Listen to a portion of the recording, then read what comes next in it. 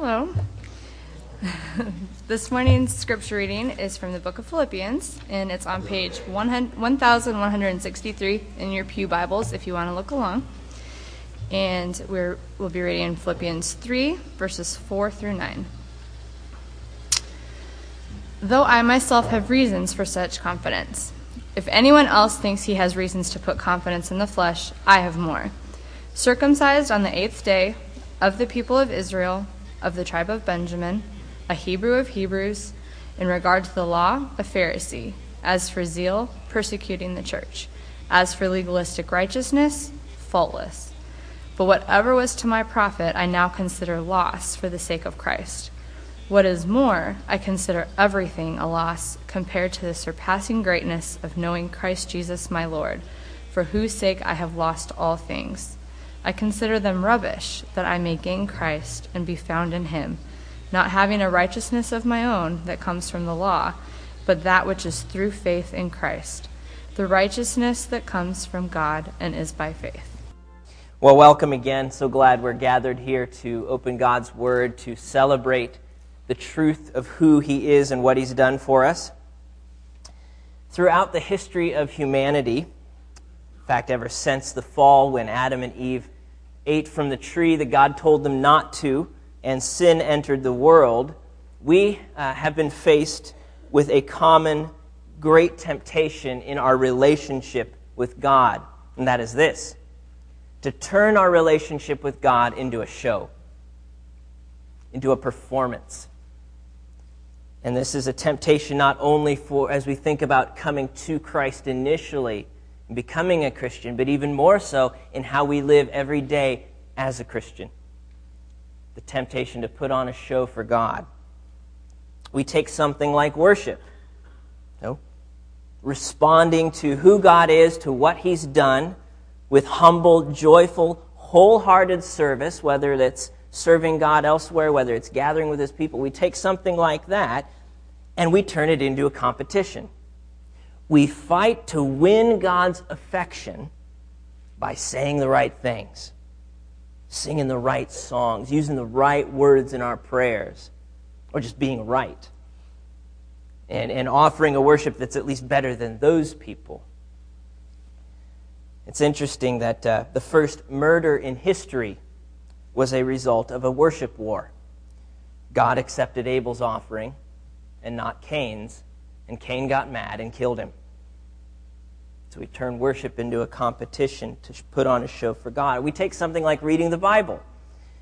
The beautiful privilege we have to open God's Word, to reflect on who He is, to enjoy our relationship with Him as He makes Himself known to us in His Word by His Spirit, and we turn it into a spiritual chore.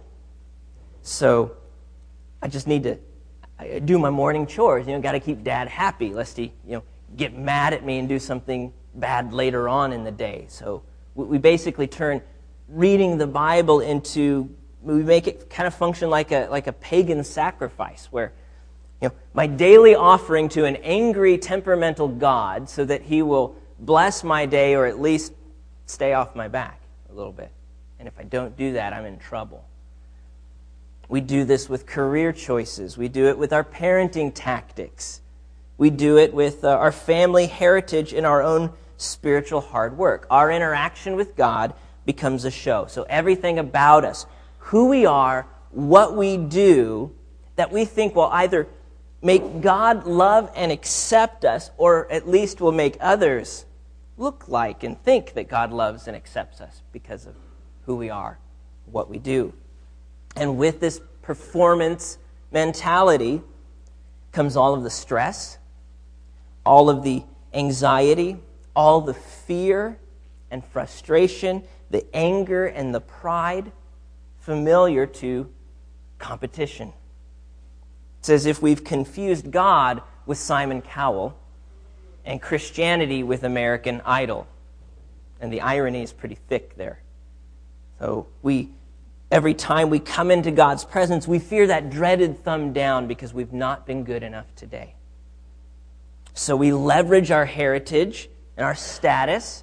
We draw attention to our hard work and our strengths, and we conceal our weaknesses, our insufficiencies, clinging to all that this world considers to be gain in order to win and maintain the approval of God, or at least the approval of one another.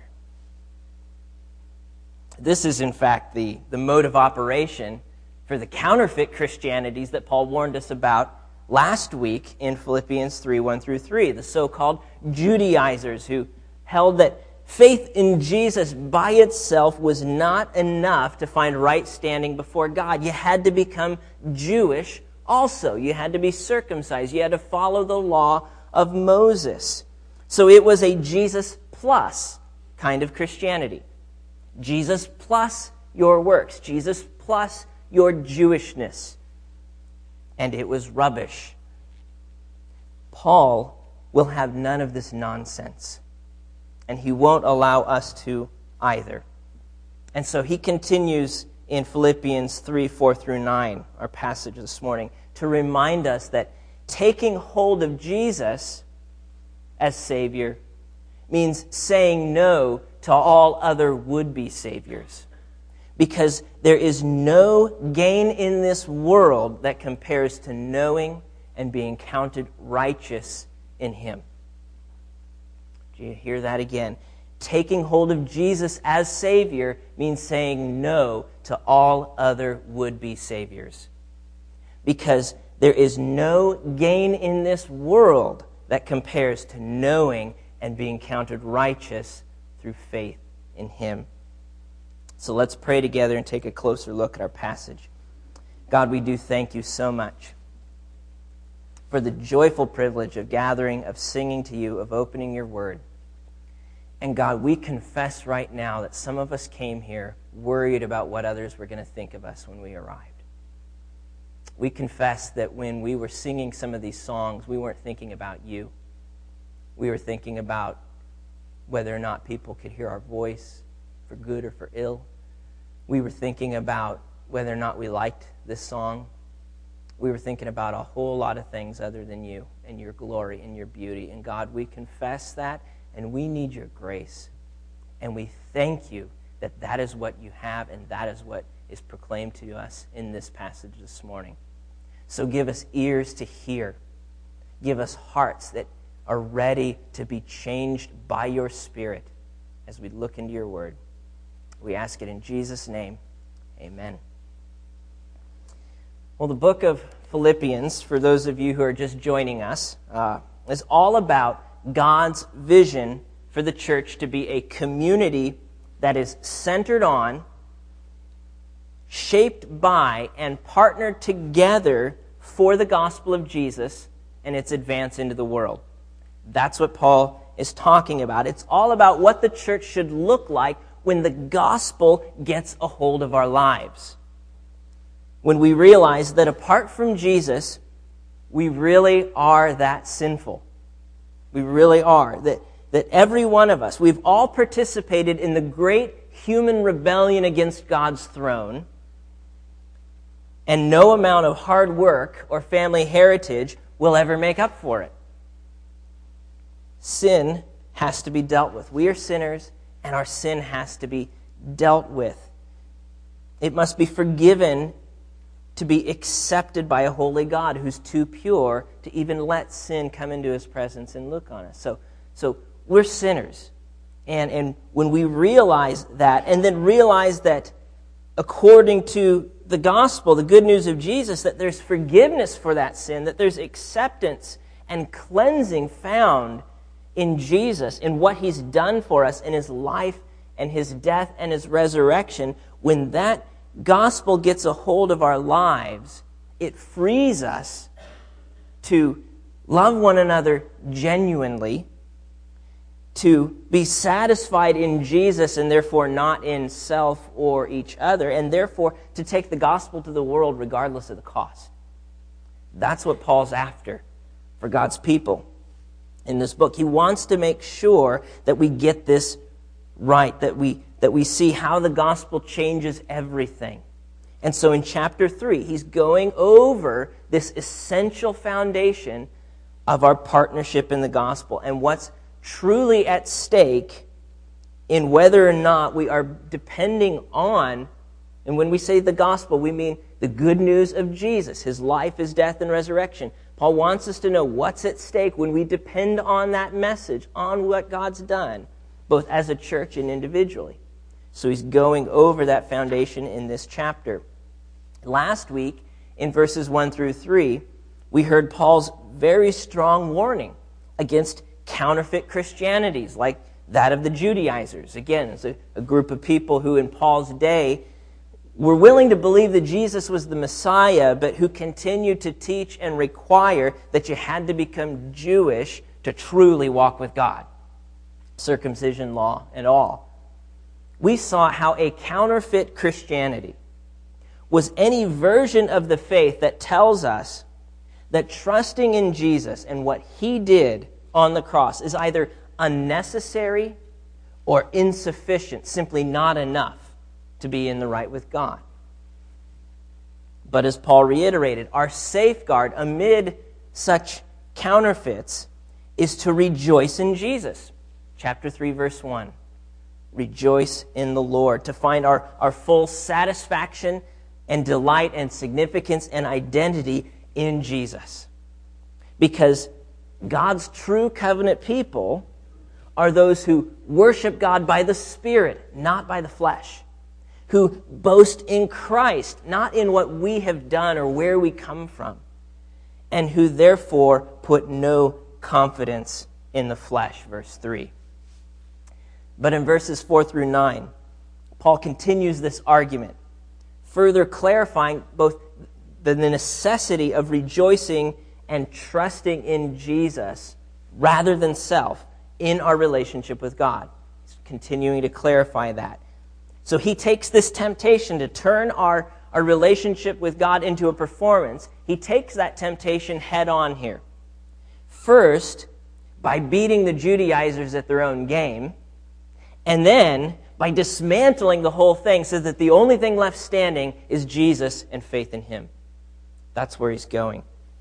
So let's look first at Paul's would-be self-righteousness in verses 4 through 6. Hear these verses again. I'll actually start reading in verse 3. For it is we who are the circumcision, who worship by the Spirit of God, who glory in Christ Jesus, and who put no confidence in the flesh, though I myself have reason for such confidence. If anyone else thinks he has reason to put confidence in the flesh, I have more. Circumcised on the 8th day, of the people of Israel, of the tribe of Benjamin, a Hebrew of Hebrews. In regard to the law, a Pharisee. As for zeal, persecuting the church. As for righteousness under the law, faultless. So, as Paul finishes describing what Christianity really looks like in verse 3, how it doesn't depend on the flesh, on our sinful selves, apart from Christ, who we are, what we can do, he decides to kind of indulge his opponents for a moment and to kind of play their game for the sake of argument. And it's important that he does this, actually, because, what he says in verses 4 through 6 shows that Paul is not disagreeing with the Judaizers by asserting that Christ is enough because he himself would otherwise fall short according to their standards. It's not some insecurity that he says, well, I don't meet their standards, so I've got to redefine it around this one. No, Paul meets their standards. He beats them at their standards, and it's still rubbish. And that's his point here. First, he mentions his circumcision on the 8th day. So he's going to list 7 demonstrations or exhibitions of how he's qualified according to their standards. The first 4 deal with his heritage, the last 3 with his hard work. The first one is circumcision on the 8th day. So Paul bears the mark of God's covenant membership under the old covenant under Moses. He had faithful parents who did their duty in getting him circumcised. Second, he comes from the people or the race of Israel. So there's a certain genealogical purity he has to his account. He's of the race of Israel, unlike some of these Gentiles or whatever. Third, he's from the tribe of Benjamin. the only tribe to remain loyal to Judah and the throne of David when the kingdom of Israel split after Solomon's death. In summary, he is a Hebrew of Hebrews.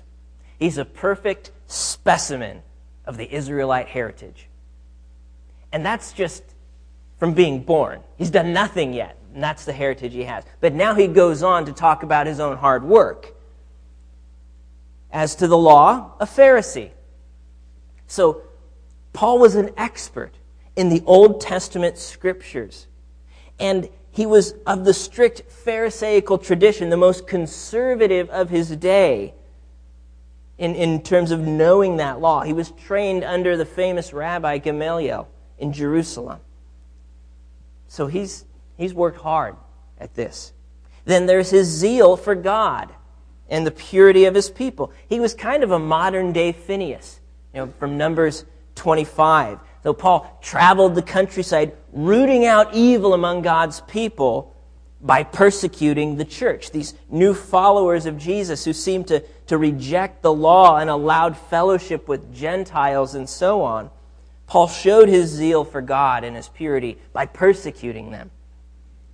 Finally, as to righteousness under the law, which is a better translation than what the NIV has here, legalistic righteousness, Paul was blameless.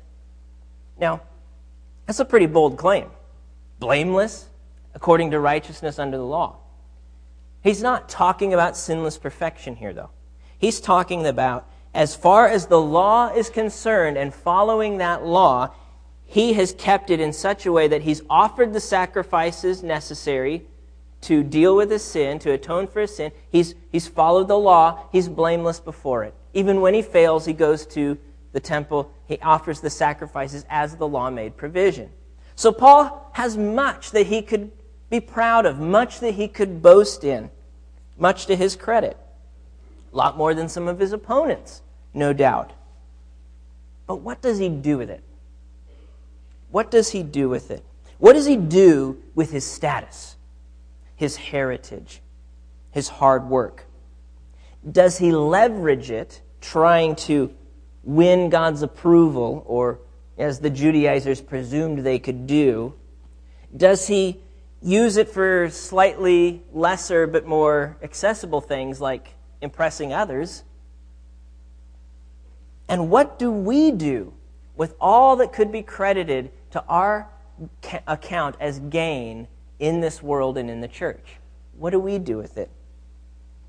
Do we take confidence that since my dad's a successful businessman, or maybe he's an elder at the church, or since my mom taught Sunday school for 25 years, or since she's a committed Christian, well, therefore I must be in good with God, regardless of what I believe or how I live?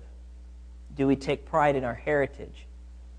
Do we take kind of a secret, subtle pride when we know the answer to the question in Sunday school and nobody else does, or in home fellowship?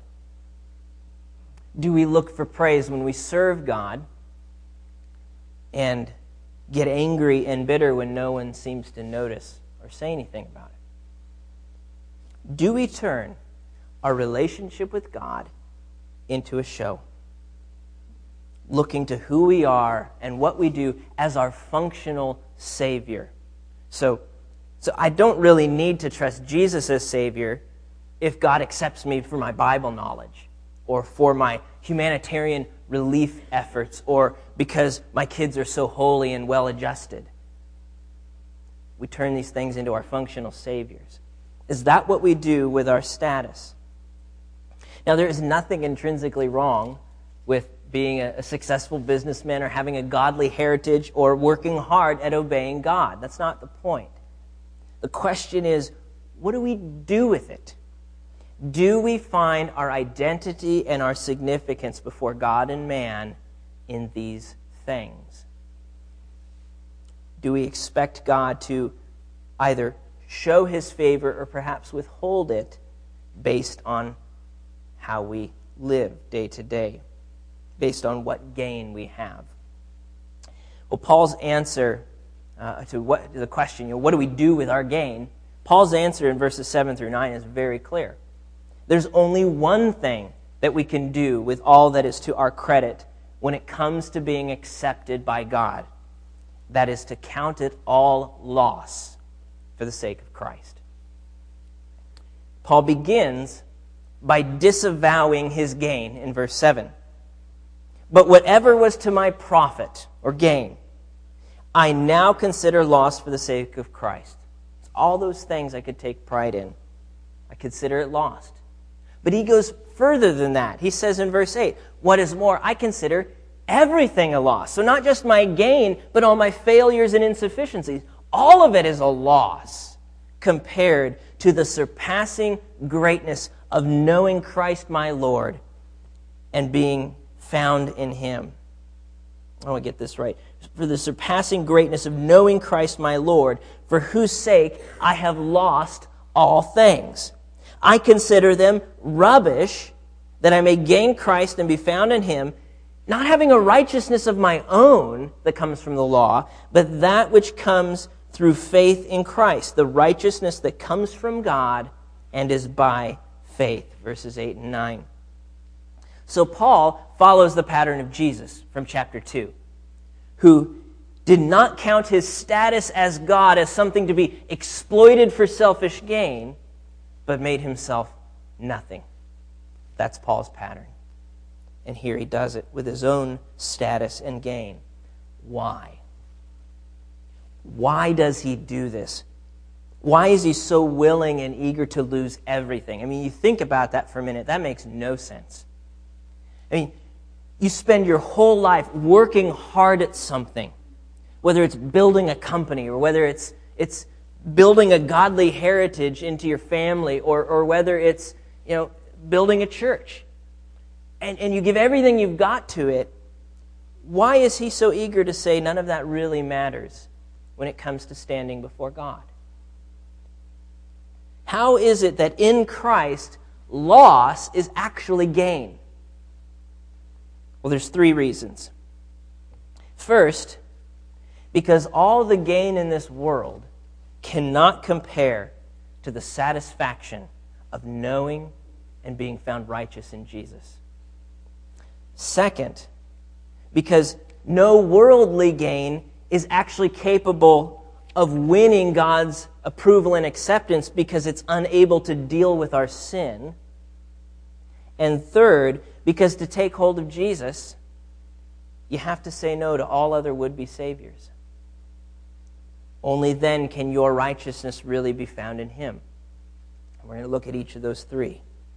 So first, loss is gain because there is no worldly gain that compares with being satisfied in Christ. There is no worldly gain that compares with being satisfied in Christ. Jesus told a parable of a man finding a treasure hidden in a field. And he covers it back up, and he goes and he sells everything that he has in order to buy that field so that the treasure in it belongs to him. He lost everything in order to gain something more valuable. And that treasure is Jesus. That treasure is his kingdom, knowing him, serving him, enjoying him as God's children. His purpose is the satisfaction and peace of knowing Christ. We find our identity and our value and our significance in what we treasure most. You think about that for a second. What you treasure most tells you how valuable you are. It tells you what your significance is. It tells you who you are, your treasure. And so what we treasure shapes how we respond to what happens to us in life. Think about the last time you got angry. Maybe this morning, trying to get out the door to church. Why did you get angry? There was something that you wanted, that you needed, and somebody or something got in your way, and you got mad.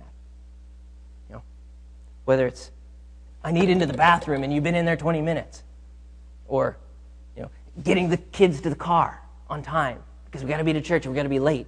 We're going to be late I told you we're going to be late. We're going to be late. Or the car in front of you, and you're zooming around it and so on, and all of a sudden it's somebody else from the church or something. Yeah. Why do you get angry? Something about who you are and your significance in life was caught up in and then thwarted in that moment. If your identity is vested in what others think of you when you walk in here, so what you look like, whether you had sufficient time in the bathroom or whether you were on time, then your joy and satisfaction in life will go up and down depending on whether or not life goes according to your plan. If my identity and significance is found in what you think of me when I stand up here and preach to you, then my satisfaction and joy in life will go up and down on here depending on what kind of emails I get after the service. But when we're satisfied in Jesus, when He is all our hope, all our joy, and our identity and our significance is in Him, who He is, what He's done on our behalf to reconcile us to His Father, to share His own identity and status with us as God's righteous child, and that's our joy, then there's no room left for self. Yes, we'll be slightly annoyed when we have to wait 20 minutes for the bathroom, and we'll be disappointed if we end up being late to church, but we're not undone. Because our identity isn't in what others think of us when we get here. It's in Jesus, in who He is, what He's done. And it's being satisfied in Jesus that frees us to say no to the would-be gain in this world and lay our lives down for the cause of the gospel. Loss is gain because no worldly gain compares with being satisfied in Christ. Second, loss is gain because only Jesus is capable of dealing with our sin. Only Jesus is capable of dealing with our sin. It's not uncommon when you're explaining the gospel message to someone, you're trying to help them understand their need for a Savior, to hear them say something like, well, I'm not really that bad of a person. You know? And sometimes they're kind of right. Compared to some people we know, they're pretty polite. They're very kind. They might be serving on the school board or helping out at the homeless shelter. They keep up their lawn better than I do. They might even attend church every Sunday. It looks like they're doing pretty good. But we're thinking about righteousness, about being in the right with God according to the wrong standard. If we compare 100 different light bulbs in this room to one another, you're going to see some differences. Some of them are going to shine brighter, and some of them are going to look pretty dim. But if we compare their brightness to the sun, you get the point. The standard of holiness and righteousness before God is not each other. It's God Himself. And before Him, we all fall dismally short in our sin. And there's a penalty for that sin, for that rebellion against God. And no amount of being good enough or hard work or family heritage does anything to address the sin. We need a Savior. Our sin has to be dealt with. And there's only two ways that can happen. We can pay for it ourselves in hell, or we can trust in Jesus, who took hell on Himself for us on the cross. Sin has to be dealt with. And so our identity, finding it in all of these external things, doesn't do a lick of good before the throne of God. Only Jesus and His sacrifice on the cross. That's the kind of righteousness that Paul wants. Not a righteousness of my own that comes from the law, but that which is through faith in Christ. The righteousness that comes from God and is by faith. So Paul knows that despite what the Judaizers were teaching, The law that God gave Israel at Sinai, back in Exodus and through Leviticus and Deuteronomy, the law that God gave Israel was never meant to be used as a means of manipulating God's favor. That wasn't the goal. That wasn't the point. It was given to them as instruction so they knew how to live as God's chosen, redeemed people. And it was given to them, Paul tells us elsewhere, to expose their need for a Savior. Because none of them were able of keeping it perfectly out of the flesh, out of their own effort, apart from Christ. So, being declared in the right with God, receiving that not guilty verdict before His throne, that's what it means to be declared righteous, to be acquitted of our sin and its penalty. That comes not from our own performance, but only through faith in Christ. The righteousness from God that depends on faith. Turning away from our sin, trusting in Jesus as God's Son, what He did in His life, death, and resurrection to make us God's children and servants of His kingdom. Servants who obey not in order to be accepted by God. Servants who obey because, praise God, we've been accepted in Christ. And that brings us to our third point. Loss is gain because to take hold of Jesus as Savior means saying no to all other would-be saviors, including everything I pride myself in my heritage and my hard work. This is probably the hardest part of the whole thing. It's not that hard to understand that I'm a sinner. I've failed. And I can understand the argument that Jesus is more satisfying than anything else. But here is where I actually have to open up my hand and let go.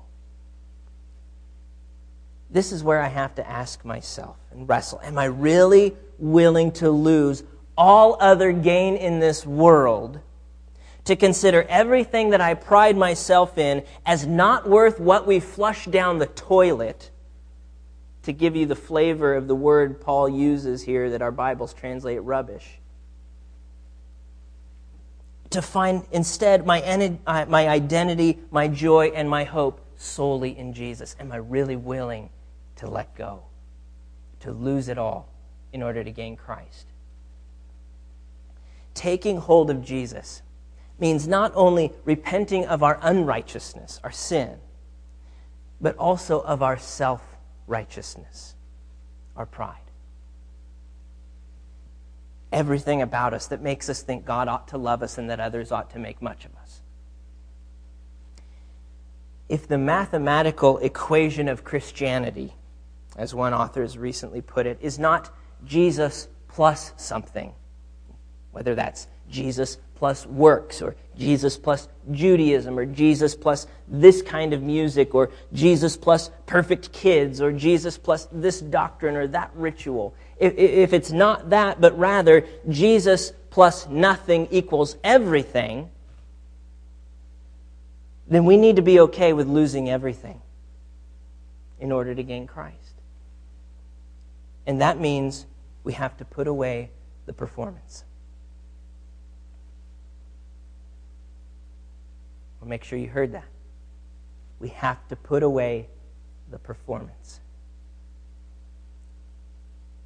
For some of you, that's pretty difficult news, because you're not sure you're really ready to lose everything for Jesus and give the credit to someone else.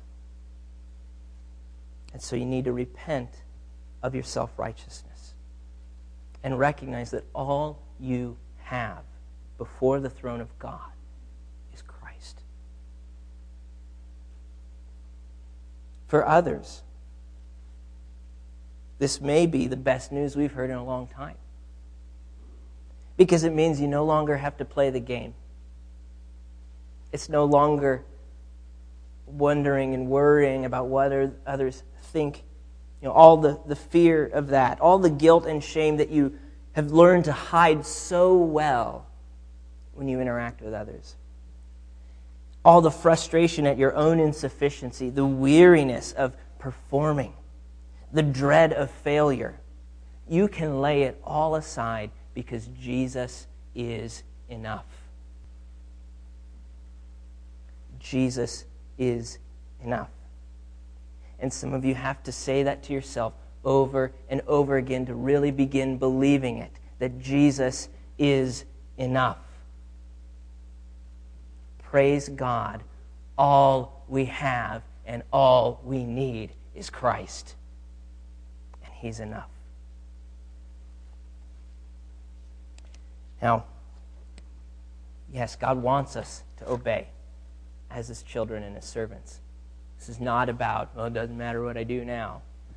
God wants us to obey, but He wants our obedience to come out of a joyful gratitude of what He's done for us in the gospel, not as something in order to win His favor and either keep Him on our good side or make up for it when we seem to be on His bad side. Our obedience flows out of joyful gratitude to Christ. And so we need to rehearse to ourselves daily the transforming truth of the gospel. That though our sin really is that sinful, God's grace in Christ really is sufficient to deal with our sin and to change our lives by the power of His Spirit according to His word. Do we believe the gospel?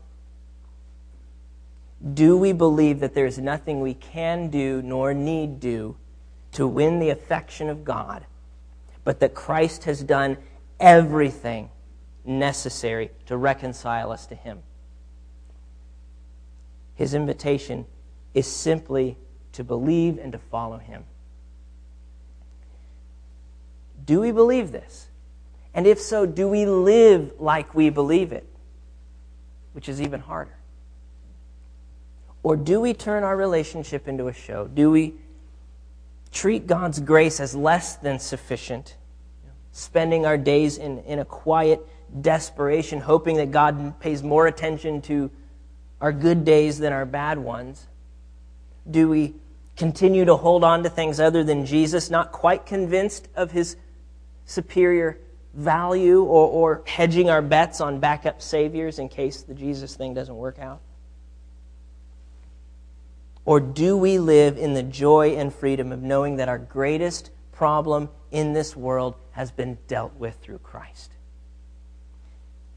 That by God's grace we stand before Him clothed not in our own righteousness, but in the righteousness of His Son, Jesus.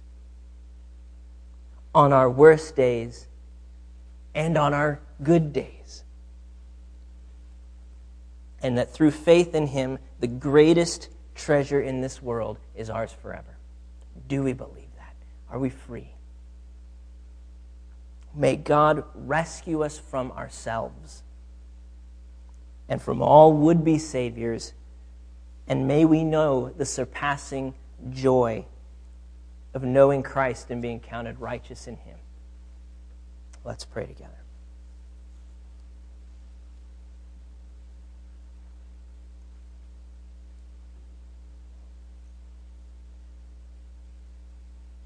Lord, there is nothing more difficult than dying to self. There's nothing more difficult than admitting either that we're wrong or that we're weak, or that as good as we are, it's still not what you're looking for. Still stained by sin. God, help us, as Tom encouraged us earlier, to take our eyes off of ourselves and what we do and what we think and to put them on You.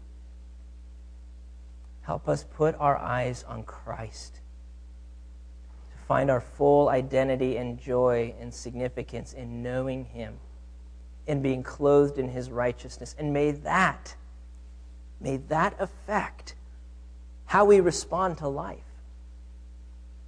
May we not need to fight for control or throw our hands up in despair when life doesn't go according to our plans, because we have a sovereign God who is in control and who is sufficient to work all things out for His purposes. God, may we take our joy in You. I pray that for my own heart, all of the idols that crowd you out. I pray that for every heart here, God. May your Spirit and your grace wash us, strengthen us, make us fit for your service through the mercy of God.